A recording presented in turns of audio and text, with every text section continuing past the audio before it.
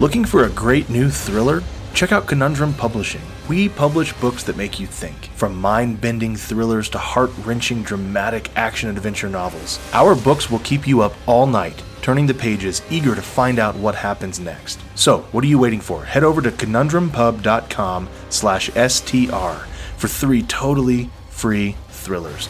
You won't be disappointed. Again, 3 full-length action thrillers totally free at conundrumpub.com/STR.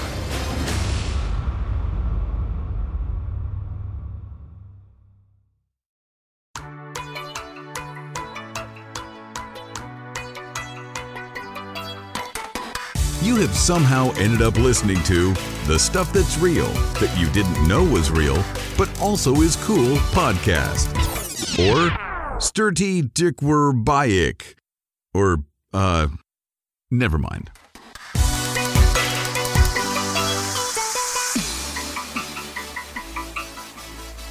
Yeah, you know what time it is, ladies and gentlemen. It's Stuff That's Real time. We're coming back at you, back to you, back from you, back with you. We're coming back from something to you, to your earlobes, with some more stuff that's real. You didn't know it was real. You may have thought it was real, but kind of wondered if it was real, but actually is also cool podcast. That's a new name, by the way. I'm going to add that to the show notes there, that full name. Anyway, new names aside, I am Nick Thacker, and I'm here with my best bud, Mr. Kevin Tumlinson, Dr. Kevin Tumlinson, Esquire. Dr. Esquire Tumlinson. J. Kevin Tumlinson, Esquire. The third.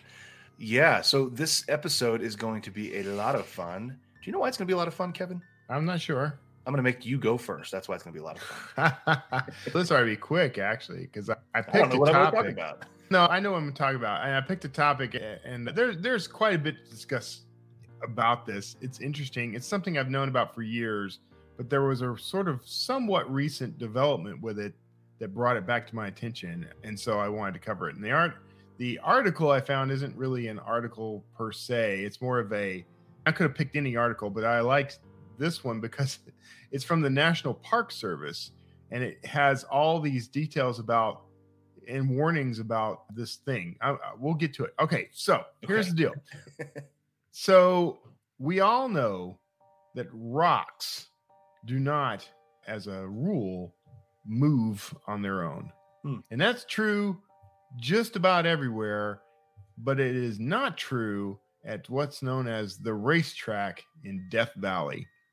Oh. So this is a story that comes out of Death Valley National Park, which spans over the border of both California and Nevada. And you may have heard about this. So there is this phenomenon that someone noticed forever ago about these moving rocks. And basically what was happening is this dry lake bed. Let's see, I'll read this line. It says, nestled in the remote valley between the Cottonwood and Last Chance ranges, the racetrack is a place of stunning beauty and mystery. The racetrack is a playa, a dry lake bed, best known for its strange moving rocks. Basically, there's this dry lake bed out in the middle of Death Valley where people were starting to notice whenever they were there that there were trails that indicated that these rocks might be moving. But so people have been investigating this for a very long time, but there was no real evidence of how this would happen. There's been all kinds of wild theories, including an alien intervention. That's one that you just knew was inevitably going to be there. But one of the things that happened was they started putting up markers. Some people went out and they did things like put a ring of poles around a couple of rocks. And then they'd come back months later and one of the rocks had moved out of those poles and there was a trail behind it. Now, people have wondered, is someone going out there? Are animals moving them? Are people doing this as a prank? Well, it's very difficult to get out to these rocks without leaving any sort of trace. Sure. That was exactly what was happening. And over the years, the method of trying to figure out this mystery has become more and more sophisticated, including not too terribly long ago, I think it's 2013 or so, 2010, a couple of brothers who were scientists decided they wanted to figure this mystery out. So they went out to this place and they installed little GPS trackers on some of the rocks, and they placed some of their own rocks out there and left all that. And then because the trackers were set to only alert them when they moved, they would get a computer alert or something if the rock moved. Well, a very long time went by, months, maybe years, before they finally got a ping. And they did see that there was movement on the GPS. Now, they immediately start checking, like, what's happening at that time? What's going on? So the first thing, of course, is you check, like, tectonic movement. Is there anything? Are there earthquakes? What was the wind like that day? They had set up wind towers, a little weather station, but basically there was nothing happening that should have caused those rocks to move. There was in the desert, in Death Valley, you think of deserts and they're very hot during the day, but they can get down to below freezing at night, especially during the winter months. So even though it might be triple digits and high triple digits at that during the day, at night it could get well below freezing. So theory, like a desert just means low rainfall. Yeah. So you exactly got like deserts that are frozen 24/7, but you just don't get any rainfall. Exactly. So that's all. So, but one of the theories was that somehow there were ice sheets that were forming and pushing these rocks. That was one theory. But when they started researching, like, there was no rainfall, there was no way for ice to form, and so that was out. Then a couple other ideas came along and were proven or disproven in various ways. But in 2014, finally, we got a resolution, and it turned out that that previously discarded theory about ice was actually on track, just not in the way anyone suspected. So what happened in August of 2014 was that there was light rainfall, but there was also water shed from the mountain ranges in the area, condensation on the ground, that sort of thing. And what was happening was it was forming a thin sheet of ice, not much thicker than paper. But then the winds would come along and pick up basically like one corner of that ice and would just be powerful enough to start it shifting and sliding. And because the rocks were sort of partially frozen in that, they were being dragged along as that ice moved. Yeah, and then the ice would it's melt. Got to be enough water to cover the playa's bottom, base, floor, I guess, but not enough water to cover the rocks completely. So the rocks were all poking out of this, paper thin, in some instances, sheet of ice. Yeah. So basically, what little water would gather would kind of fill that as a really shallow pond. And then in the desert's freezing temperatures at night, it formed what's called window pane ice. Mm-hmm. And that ice would be moved by the wind and would carry the rocks along.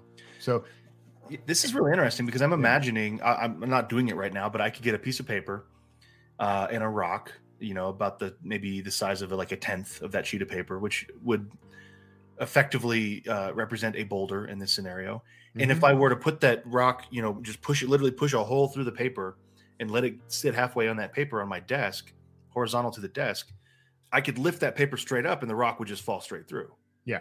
But if I just dragged that paper, the rock would go with it. It's not going to tear a hole through the paper.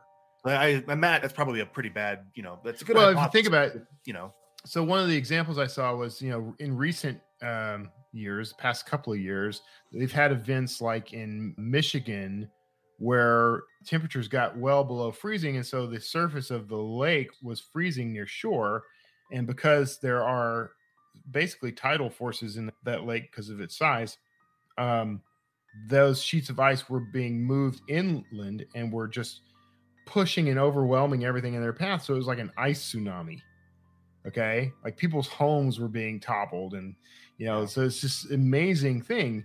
Not a lot of ice. It was a very thin layer of ice, but it was enough that when you start pushing, if you start thinking about it, if you started pushing a piece of paper against a wall, the paper could basically fold and bend and crumple until it's a more solid mass. But now imagine that, but the paper's infinite and it just keeps pushing. And eventually it's a thick enough substance that it's going to push whatever's in front of it.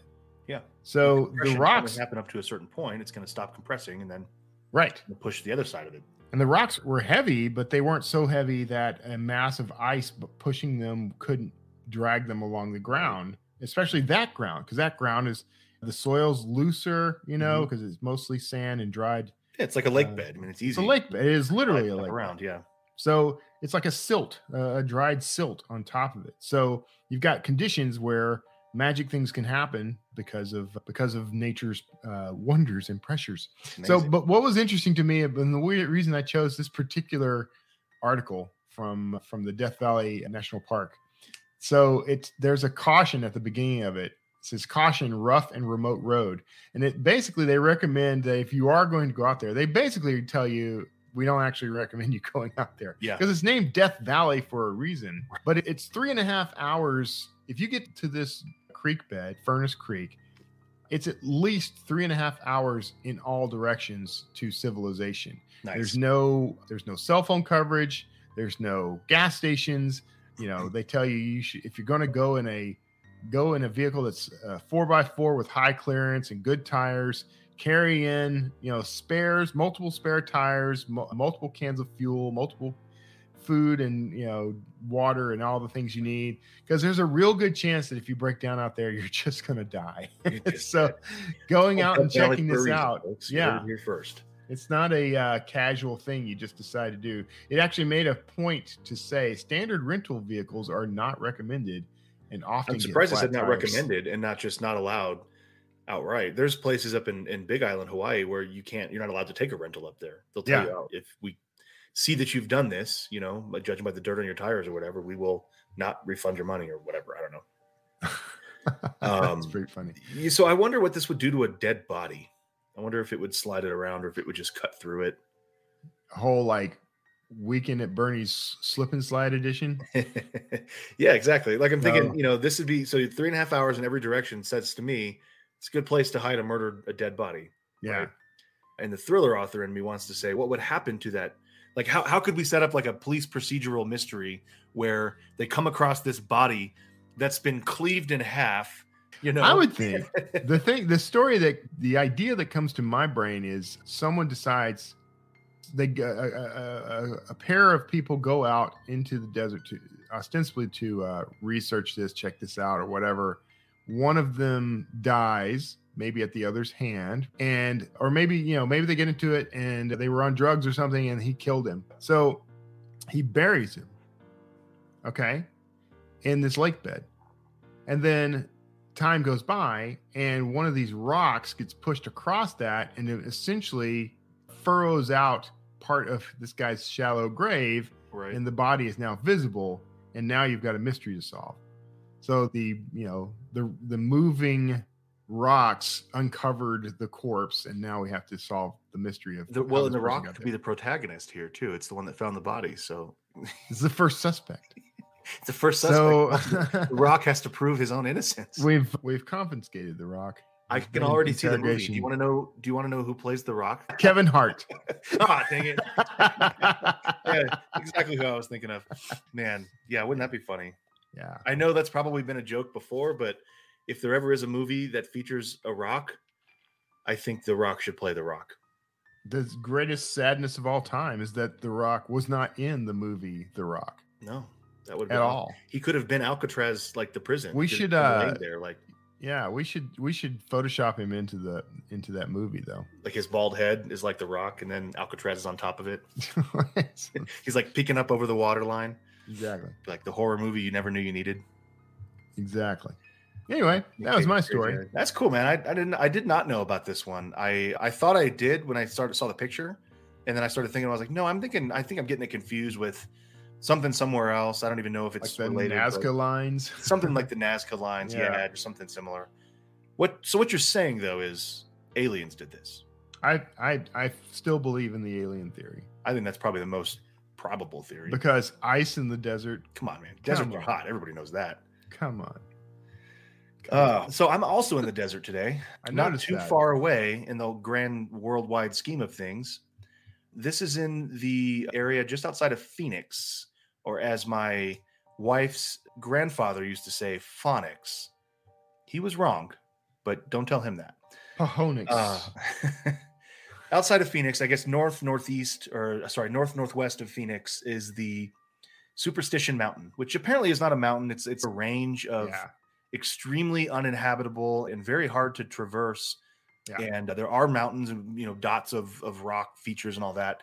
Largely, this area is called Superstition Mountain, and it was given that name by the Spanish conquistadors that came through, specifically Coronado, Francisco Vasquez de Coronado. You probably know this story, that there's the 7 golden cities of Cibola, right? The myth, the legend that there was these 7 cities of gold somewhere in the South North American to Mexico to Central American kind of region, somewhere in there. So it's a vast region, covering, Aztec land, Olmec land, and of course in North America, the Comanche, Aztec, Navajo, all those guys. So somewhere in that area of civilization was these cities of gold. So in 1540, a Spanish expedition tried to find them. I should back up and say that this isn't actually about the 7 golden cities of Cibola. This is about the Lost Dutchman mine. Yeah, I should have said that up front. But this all starts with the story of the Spanish expedition that Coronado launched. Now, they met up with the Apache Indians, Native American tribe out there, or peoples, I should say, and they inhabited this whole region. And of course, being the tricky Native Americans that they are, they said, "Oh, there's some gold, but you got to go up those mountains. Like, basically, get away from us. We're going to kill you. But if you want to look for gold, it's totally up there in that place that most people die when they go visit." Yeah. Because the locals, these Native Americans, refused to help them because they thought it was the home of the thunder god. Again, people go up there, people die. So they're like, "Hey, you Spanish jerks coming into our land, go look for gold up there." So, of course, the men went up there and they started disappearing mysteriously one by one. A lot of these guys were found mutilated later, sometimes decapitated. A lot of the remaining Spanish guys were like, "Yeah, screw that. Gold is not important enough for me to lose my life." So they dubbed the mountains Superstition Mountain. Monte Superstición is what they called it. The next chapter in the story is a Jesuit priest by the name of Father Eusebio Francisco Kino. This guy, good-hearted, Jesus-loving fellow, said, "You know what? There is nothing more important to me than turning all these natives into Christian." Wait, what? There's gold? I'm going to go look for gold. So he comes ostensibly to go look for ways to Christianize the natives. It's about 150 years after Coronado's expedition. And he gets there and immediately hears about Superstition Mountain because these Apaches are like, "Oh, you're here to go look for gold up in the mountain." That's like their trick, I think. So they do, or so he does. He goes up there and looks for gold. Apparently, the myth is that he did find some gold, but no one knows where it came from, and then he died. The next chapter, a little bit later on, was the area now known as Arizona, which of course includes Superstition Mountain. This whole state was given to this Mexican dude named Don Miguel Peralta by the Spanish crown, I guess.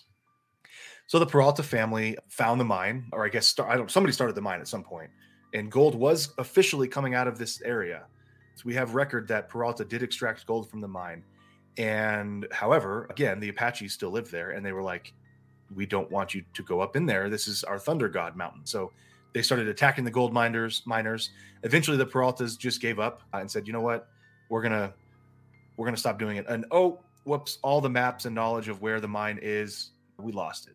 So this is kind of where the legend starts to become like a real, hey, there's actually some gold there, but no one knows where it is. Now we have to go find it because that's what we do. So it attracted a lot of treasure hunters to the region. This is in the 1700s, 1750 area. And so apparently it was clear that the Apache knew where the gold mine was located. A little bit later on, a U.S. Army surgeon named Dr. Abraham Thorne was actually taken to a mine. Doesn't say this mine, but it was taken there. He was stationed in Fort McDowell, north of Phoenix, and he was considered on good terms with the Apache. He cured some of them of an eye disease. They wanted to reward him, so they blindfolded him, took Thorne up to the mountain, Superstition Mountain, and they took him to a mine. They said, "Carry all the gold you can, and that's your reward for helping us." But he was greedy. He thought he recognized a rock formation there, so he's like, "I can find this." Once he took his blindfold off, he's like, I can find that rock formation again, and I'll know where I am. I'm going to come back and get some gold. So he did it, found it again, the story goes, took the gold once again, and the Apache were like, "Nope, sorry, man, dead." So they killed him on his journey home. So much for being on good, friendly terms. Okay, this is where the next chapter in the 1860s, about 100 years later, this is during the gold rush time in American history. This is where it gets the Lost Dutchman's name. The German prospector by the name of Jacob Waltz settled in Arizona, and he met up with a guy named Peralta, apparently, who allegedly came from the Peralta line, and said, I'm going to give you temporary deed to this mine. And so he showed him and his partner, Jacob Weisner, where to go. So they began mining, and Waltz left the mine at one point to get more supplies. He came back, and his buddy was dead. So again, Waltz takes a chapter out of Thorne's playbook and gets as much gold as he could carry, covers everything up, and returns to Phoenix. He got to keep the gold because he died in 1892, considerably later, so he had enough money to have a good life in Phoenix, I guess. Apparently, the reason it's called the Lost Dutchman Mine was because the German word is what the English people there would have pronounced Deutschman Mine. It's owned by a German guy. They called it the Lost Deutschman Mine, or it became the Lost Dutchman Mine. So that's where it gets its name. Okay. However, as you can tell by all these chapters in history, it goes way back to the Spanish and before that, when the Apache were probably new to the region, they found it themselves. I find this whole story very fascinating. I find this to be another instance that you and I discover all the time of there's usually some significant amount of truth to every myth and legend. Yeah. There probably is a mine somewhere in Arizona that at some point, at least, had gold in it. Whether that's still full of gold or not remains to be seen. And where this exactly is remains to be seen. Now, I sent another link I'll put in the show notes, which I just think this was kind of funny. This is like some guy's blog. Yeah. And they claim to have found the Lost Dutchman's gold mine. I was just reading. Not a very good writer. Sorry, man. No, it's okay. He's just not. No, I'm apologizing to the guy writing it. If you're listening to this. Sorry, guy. Sorry, guy. You're not bad, but yeah, you are. He's a biker, and he goes down with his buddies, I guess, once a year or so, and they go hike through this area. And at one point, they claim they found the Lost Dutchman mine. So rather than just give us all the goodies all at once, like a good storyteller, he's apparently dropping hints on his blog every year. Now, it does say that he's going to, don't worry, guys, I'm going to reveal everything in 2020. I'm thinking conspiracy here, man. He probably started the COVID pandemic so that he wouldn't have to reveal his secrets, where the Lost Dutchman mine is. Yeah. That's just fun. It's cool. They named they have an exploration and discovery company called Arcana. And It's him and his buddies. And they go out there, and they do say how impossible this terrain is. Yeah. But there's all kinds of cool stuff they found. They do claim to know, there's some red herrings here, which good for him for knowing what that is. That's cool. Anyway, that's kind of cool. This is kind of an ongoing thing. People are looking for this mysterious ancient mine in the Arizona desert. Yeah. All kinds of fun stuff here. So my understanding is it has not been found officially. Yeah, I don't think it has. He claims it has. Jeff Howlett, he just sounds like an explorer. That sounds like an explorer. Sounds like an explorer name. So I love the Howlett's journal. I want to find out more about Arcana. Sure. What it is and how it's formed and how it continues to exist. Is it just like is it just the name of something they privately fund? That's my guess. Is it's just, hey, this is a club. Yeah. There's some bikers that get together and they go and they traverse the country. But I'm already kind of thinking I would expand that into some sort of, this group goes around hunting treasure, They do. Okay, I'm reading his bio on his website. It says, it seems a bit ironic that late in my life, I have formed Arcana Exploration and Discovery, and we have been searching for a long-lost gold mine perched next to a hidden ledge in the Superstition Mountains of Arizona. I think what's going on is these guys go out and they search and they look for this specific mine. That's where they want to go on their bike trip. Yeah. And they end up there for a few days hiking around looking for gold, and they're just like, it's like it's like the whole ghost hunters thing, where they form a group and it can become somewhat official, That's the thing. It's just time makes it official. They're just like, no, we've been doing this for 10 years. Arcana is a real thing. It's just 3 people, Mm-hmm. It lends credibility to have it established. Google SEO at 101. You got to have a website up for a while before you start getting juice. That's the kind of thing that fascinates me. And that, to me, and I've seen books that were like this, that featured a group like this or an individual and his little organization, and treasure hunters or they're ghost hunters or they're, Sasquatch hunters or whatever. And are you pitching me an idea right now, Kevin? Am I? Are you saying we should start Kotler Bennett exploration? I have the whole historic crimes unit in my book. I don't want to be part of that. That sounds like government shit. I'm not doing that bullshit. No, I would. I like this idea actually, though. I remember reading years ago. I think it was Isaac Asimov who had a series about these guys, wealthy guys who get together and they have a lunch together, but they'll solve a crime while they're lunching. And the butler was almost always the one who gives them the solution. The Black Widowers Society. Okay. And yeah, they were just these wealthy elite who would gather at one of these men's clubs, and someone would posit some mystery, and then they would discuss it, and based on the evidence they had, they would solve it while they were sitting there. So I have this vision now of getting together a group of thriller authors that do the same thing. I've always wanted, like, Ben Franklin started, I think it was called the Junto, and it was just him and a bunch of course it was men only at the times they lived in. Yeah. But they would just sit around and smoke cigars and drink whiskey. At least that's my interpretation of it. And they would talk about smart things. They would just talk about stoicism. Kind of like the Inklings with C.S. Lewis and J.R.R. Tolkien and the guys that did that. Yeah. You and I have a thing with Ernie Dempsey. It's just a Facebook chat, but we should do it. We should do a video version of that every week. And we should. Just sit around and talk about deep stuff. See if anybody cares. So take the greatest mysteries of history, and the three of us pick. Just discuss our ideas of what the answers could be. Each week is a new episode. That's not a bad idea, man. I'm all for it. Kind of cool. I'm all for it. We all come up with our own solutions anyway. You talk about Atlantis. We've each come up with our own story about our theories on Atlantis. Yeah. And we each have our theories about Antarctica and the Mayans, and you get a handful of thriller authors together, you never know what's going to happen. Yeah, there you go. The birth of a possible potential podcast. That's right. Yeah. We'll see what he says.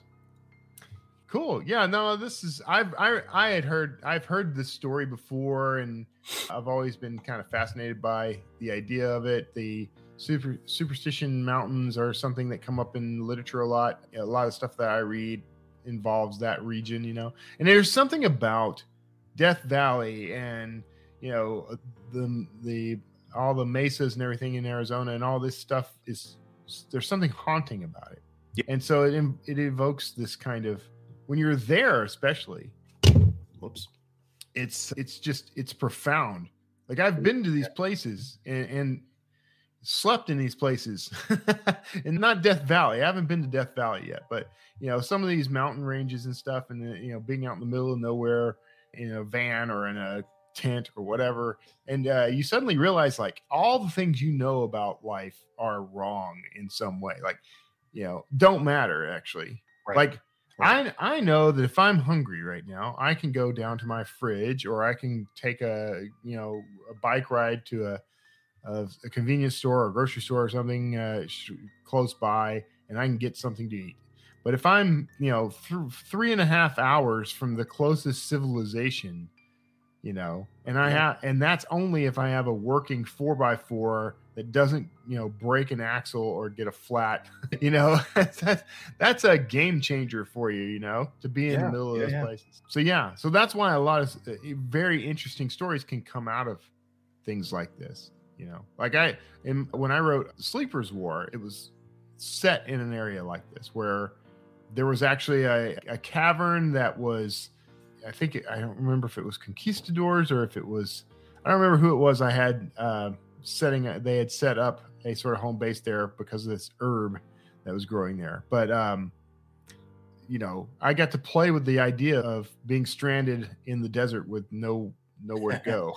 Which is terrifying. I've been in situations like that before where I'm safe, but it's not hard to imagine what it would be like if things went awry. It wouldn't take much for you to be not safe anymore, and I've had lots of experiences like that where, we were one flat tire away from being stranded or something. Yeah, and it changes your perspective. Everybody should probably do that. Go through that at least once in their life, just to get get it in your head that there's only a thin veneer of civilization around you at any given time. It wouldn't take much for you to find yourself stranded and having to survive by your wits and whatever resources you happen to carry with you. So anyway, that's a little off track, but both our stories involve these remote places and reasons why someone would be there. These two ideas are similar in theme and could both be thriller novel topics easily. Absolutely. Yeah. Easy. Yeah. Cool. Easy. Maybe they will be. Folks. Like Sunday morning. Easy like Sunday morning. I think that about wraps it up. Yeah. Okay, this bye. is a good one. So long. See ya. Don't get lost in any deserts. Oh, man. Nah, good stuff, man, as always. Yeah. You heard it here, folks, first. You heard it here first, folks, first. I don't know. You know what I'm trying to say. Yeah. Thank you for listening. We will, of course, have more incredible, amazing stories that are also real.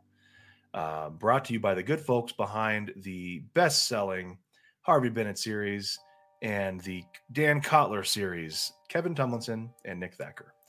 Thanks for listening. We'll talk to you soon. Goodbye.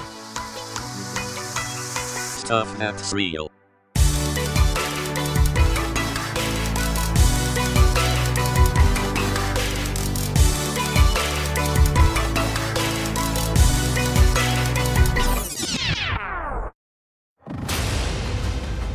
Looking for a great new thriller?